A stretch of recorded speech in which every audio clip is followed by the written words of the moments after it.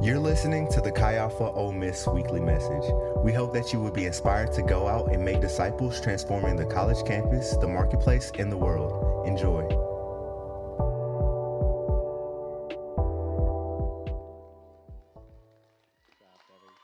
Oh.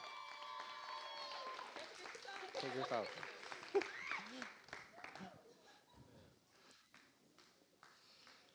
So tonight we're continuing our series for Black History Month, and we have a very special speaker. She is an alumni of Chi Alpha Ole Miss, and Ole Miss. She got a degree here, and she's the first African American missionary produced in the Assemblies of God in Mississippi.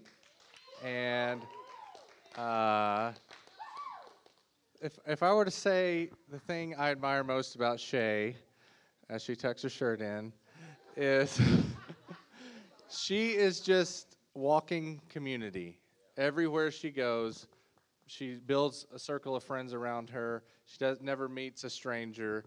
And it's like people instantly fall in love with her and will follow her over a cliff. And all right, give it up for Shay.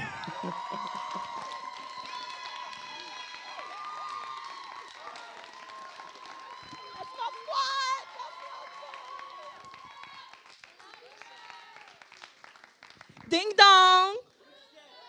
Jesus. Okay.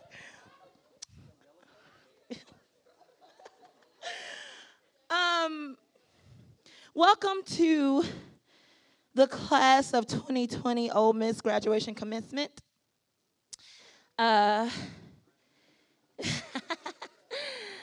First up is Lenny Stevenson. Lenny did absolutely nothing in college. She didn't even go to class. When we asked about her relationship with Jesus, she said, and I quote, "He know my heart." Asia Womble. See, Asia Womble, she did a little bit better. She went to class, only skipped a couple. She kind of came to service, not faithfully. She just kind of dipped her toe in so she could tell her mama that she went to service every week. When asked to lead a core group, she said, and I quote, "They lives ain't none of my business." And last but not least, we have the Stuart Woods. Stuart Woods, he went to class faithfully. He came to core faithfully. He went to service faithfully. But Stuart Woods, he laughed at a family member when they said black people need to go back to Africa. Stuart Woods, everybody, let's give it up for our class of 2020, the graduates. Give it up for the graduates. So I know you're probably thinking, what kind of ceremony is this? Right? And you're right. What kind of ceremony is this? Where you've spent your entire college career only thinking about your grades or tests or your GPA averages or honor organizations or being the best of the best academically. What kind of ceremony is this where you've only thought of yourself and you refuse to see your brother and sister hurting beside you, begging for someone to give them the answer to which they're asking for? What kind of ceremony is this? Let us pray. Jesus, I thank you so much that you are the God over all things, that as long as there are breath in our bodies, we are never too late to give everything to you, to surrender to you, Father. I pray that I am short and not long. I pray that I'm interesting and not boring. And I pray that they would not see me, but that your people would see you. Jesus, we love you, and we give you all the honor and all the glory and all the praise. And we are saying that to have your way, we give you permission to have your way and to move in this place tonight like you want to. And it's in Jesus' name that we pray. Amen. Amen. So tonight, like Max said, we are on part 2 of our racial reconciliation series, and we're going to be reading out of Second Timothy chapter 4, starting with verse 1. So let me see your Bibles up in the air, these physical Bibles. If you got your phone, put your phone in the air as well. You know, y'all need to unplug. But Second Timothy chapter 4, starting with verse 1. So when you get there, say Rosa. Say Rosa. Y'all know who I'm talking about, right? Rosa Parks said, nah, 1955. So we're in Second Timothy. Now, Second Timothy was written by Paul, and Paul was a character. Like, Paul was cray-cray. He actually used to persecute and murder Christians. Like, hated Christians, would kill them dead. And then God radically changed his life, and he became one of the greatest missionaries to ever walk the face of the earth. And he was put in jail so many times, and he was beat up and stoned so many times because of him sharing the good gospel, the good news of Jesus. So we're going to look at the later part of Paul's life, towards the end of his life. And again, we're in 2 Timothy chapter 4, starting with verse 1. And it says, "In the presence of God and Christ Jesus, who will judge the living and the dead, and in view of his appearing and his kingdom, I give you this charge. Preach the word. Be prepared in season and out of season. Correct, rebuke, and encourage with great patience and careful instruction. For the time will come when people will not put up with sound doctrine. Instead, to suit their own desires, they will gather around them a great number of teachers to say what their itching ears want to hear. They will turn their ears away from the truth and turn aside to myths. But you, keep your head in all situations, endure hardship, do the work of an evangelist, discharge all the duties of your ministry. For I am already being poured out like a drink offering, and the time for my departure is near. I have fought the good fight. I have finished the race. I kept the faith. Now they're in store for me the crown of righteousness, which the Lord, the righteous judge, will award to me on that day. And not only to me, but also to all, everybody say all, to all who have longed for his appearing." Okay, so here we see that Paul is giving his last marching orders before he dies. He is very specific and very intentional in what he tells people to do in this letter. And these, I would dare call them commands, can be applied today. So what we're going to do is apply what Paul has said in the context of today, in the context of racial reconciliation. Does that sound good? Okay, cool. Okay, so now the first thing that we have to do is we have to change our mindset. So say, change your mindset. Change your mindset. In our society, we have a very selfish view of things. And a lot of times we hear, do what makes you happy, or life is what you make it, or you have the power to do what you want to do. Welp, I'm here to burst that bubble. Can y'all say pop? That's me bursting the bubble. You ready for it? Y'all sure? Burst it? Okay, well, sweetie, it's not about you. Okay, so say that with me. It's not about me. Say it like we actually mean it this time. It's not about me. That's right. Okay. Well, I can't come to core. I have homework. Or I can't come to service. I have a date with my boyfriend or my girlfriend.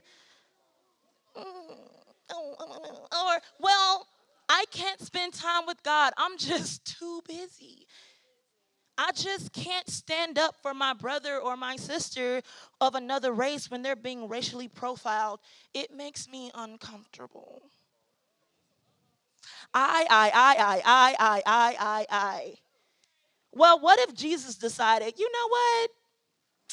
Dying on the cross, suffocating to death, taking on the sins of the world makes me uncomfortable. So I'm just not going to do it. Then where would we be? Right?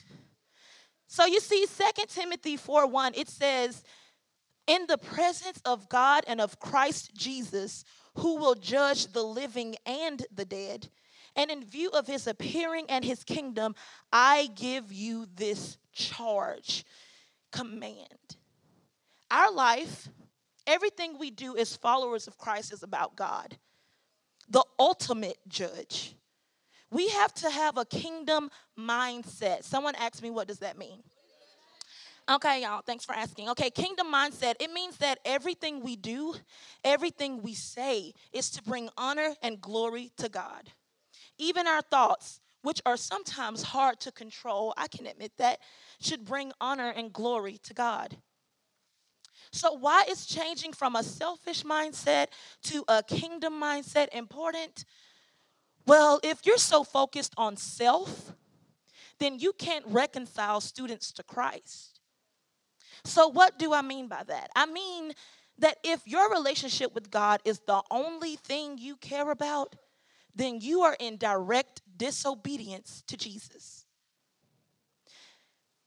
If your relationship with Christ is the only thing you care about, you are in direct disobedience to Jesus. Christ tells us to go and make disciples of all nations. But if you're only focused on what God can do for you, then you've missed the mark on what it means to be a follower of Christ. You are choosing to ignore the hurting people around you who seek freedom that only Christ can give. You are keeping the love of God to yourself. Take your time, Pastor. Take your time. Take your time. You are keeping the love of God to yourself, but trust me, if you're unwilling to be used, then God will use someone else. He doesn't need us. He chooses to bring us in on his plan. Did y'all hear that? On his plan. Say his plan. His plans.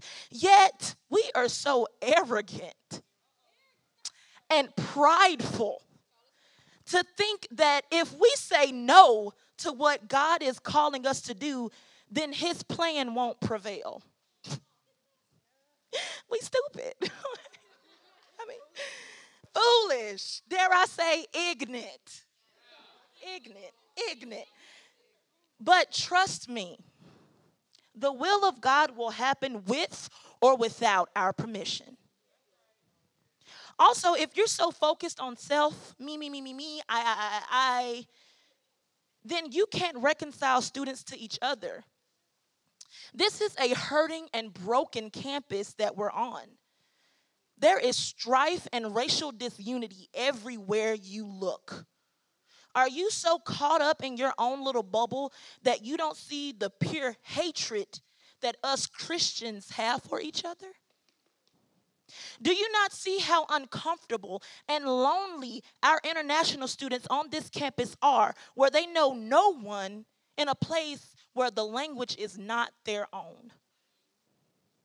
Do you not notice how some of your professors profile and mistreat the African American students in your classes? Like Paul, I charge you to change your mindset. I charge you to take notice. Wake up and open your eyes. This life that you've been given is not about you. It's about Christ and what he wants to do in and through you. So will you continue to be blind? See, after you've changed your mindset, now you have a kingdom mindset, and you've decided to reconcile students to Christ and reconcile students to each other, and you've realized it is not about you, the next thing you have to do is you have to train people to reconcile students to Christ and to each other. So say, train people.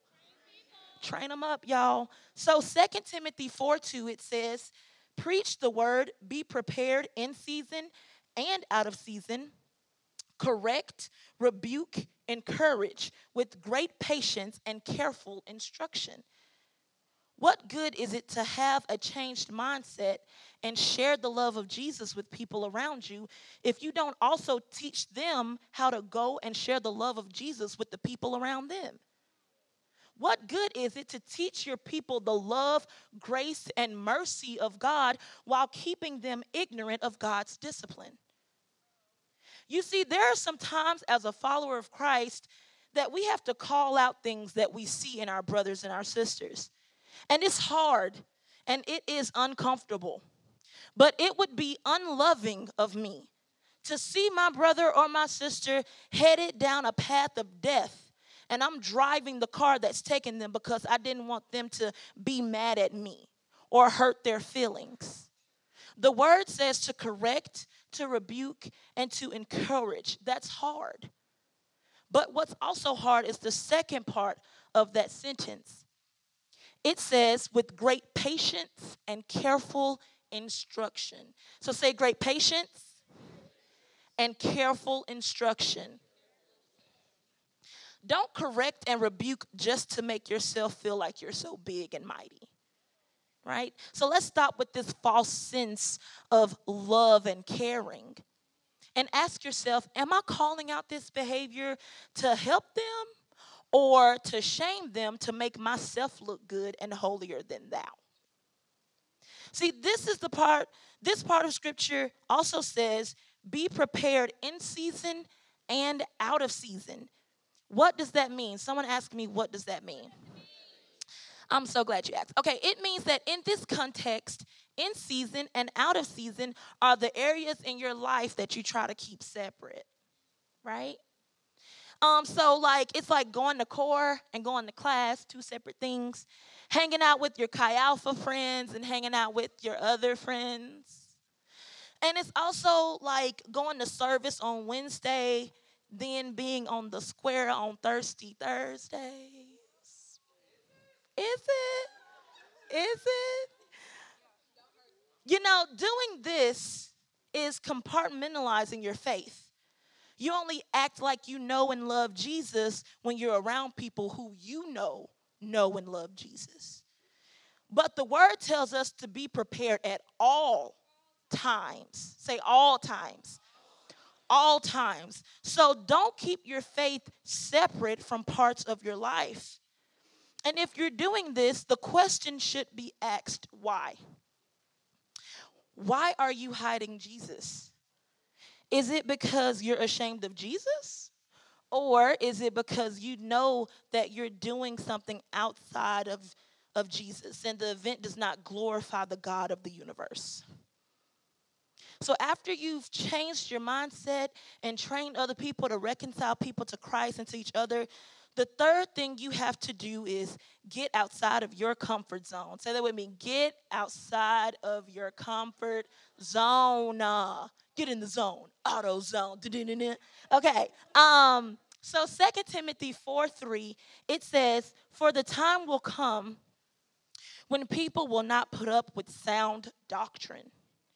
Instead, to suit their own desires, they will gather around them a great number of teachers to say what their itching ears want to hear.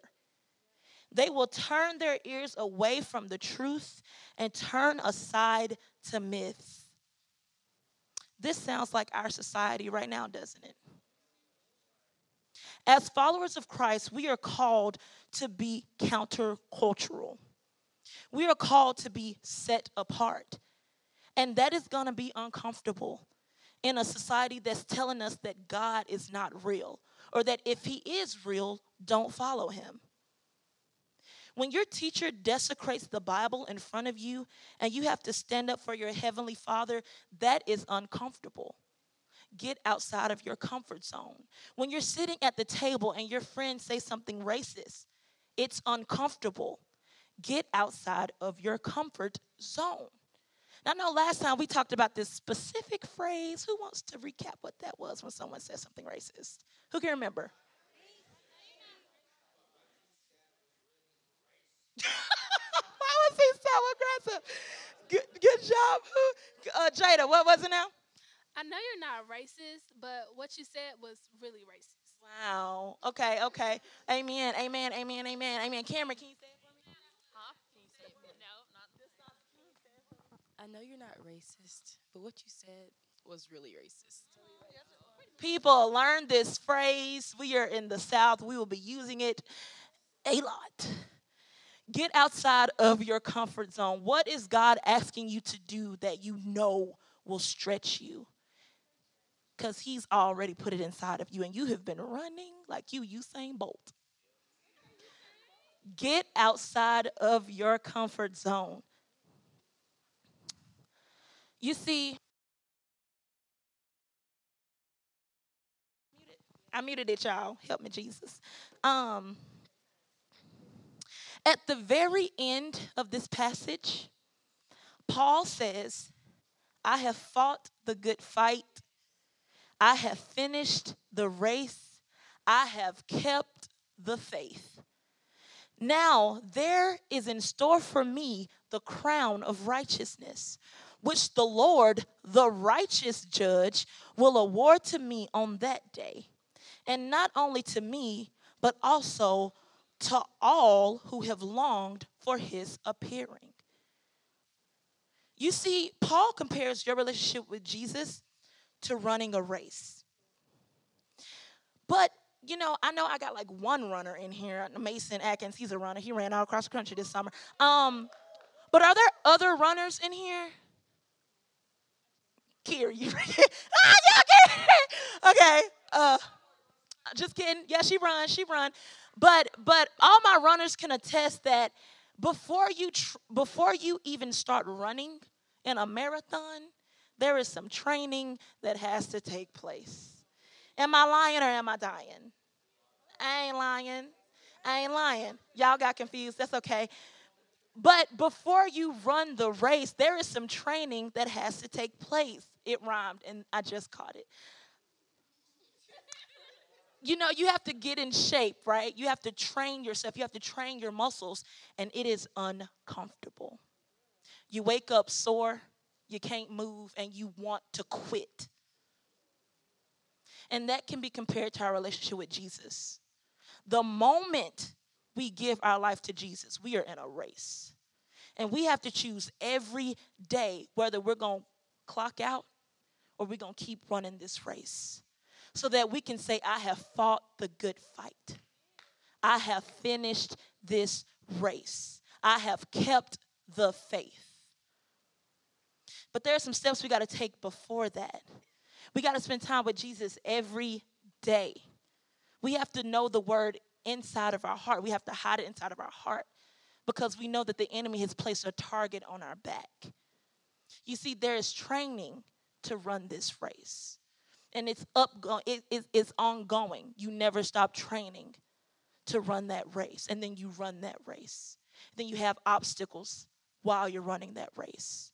And you decide before you even get to the obstacle, I'm going to jump over that hurdle. So tonight, I'm going to give you a chance to respond to this. But I want you to ask yourself, at your graduation ceremony, what would your speech be? Will it be so-and-so, so-and-so? She never gave God a chance. Or so-and-so, so-and-so. I have fought the good fight. I have finished this race. I have kept the faith. Everybody bow your heads, close your eyes. So if one thing you have to do is change your mindset, not now, but in just a moment, the core leaders are going to be up here and they're going to be willing to pray for you if that's something that you want to receive prayer about. If you've been so focused on self and you need to be focused on kingdom mindset, or maybe you've decided I'm not going to be focused on self, I do have a kingdom mindset, then do you need to train people to reconcile students to Christ and to each other? Or maybe you're doing both of those things and you need to get outside of your comfort zone. What is it that you need to do? Not right now, but in just a minute, I'm going to get the core leaders to come up.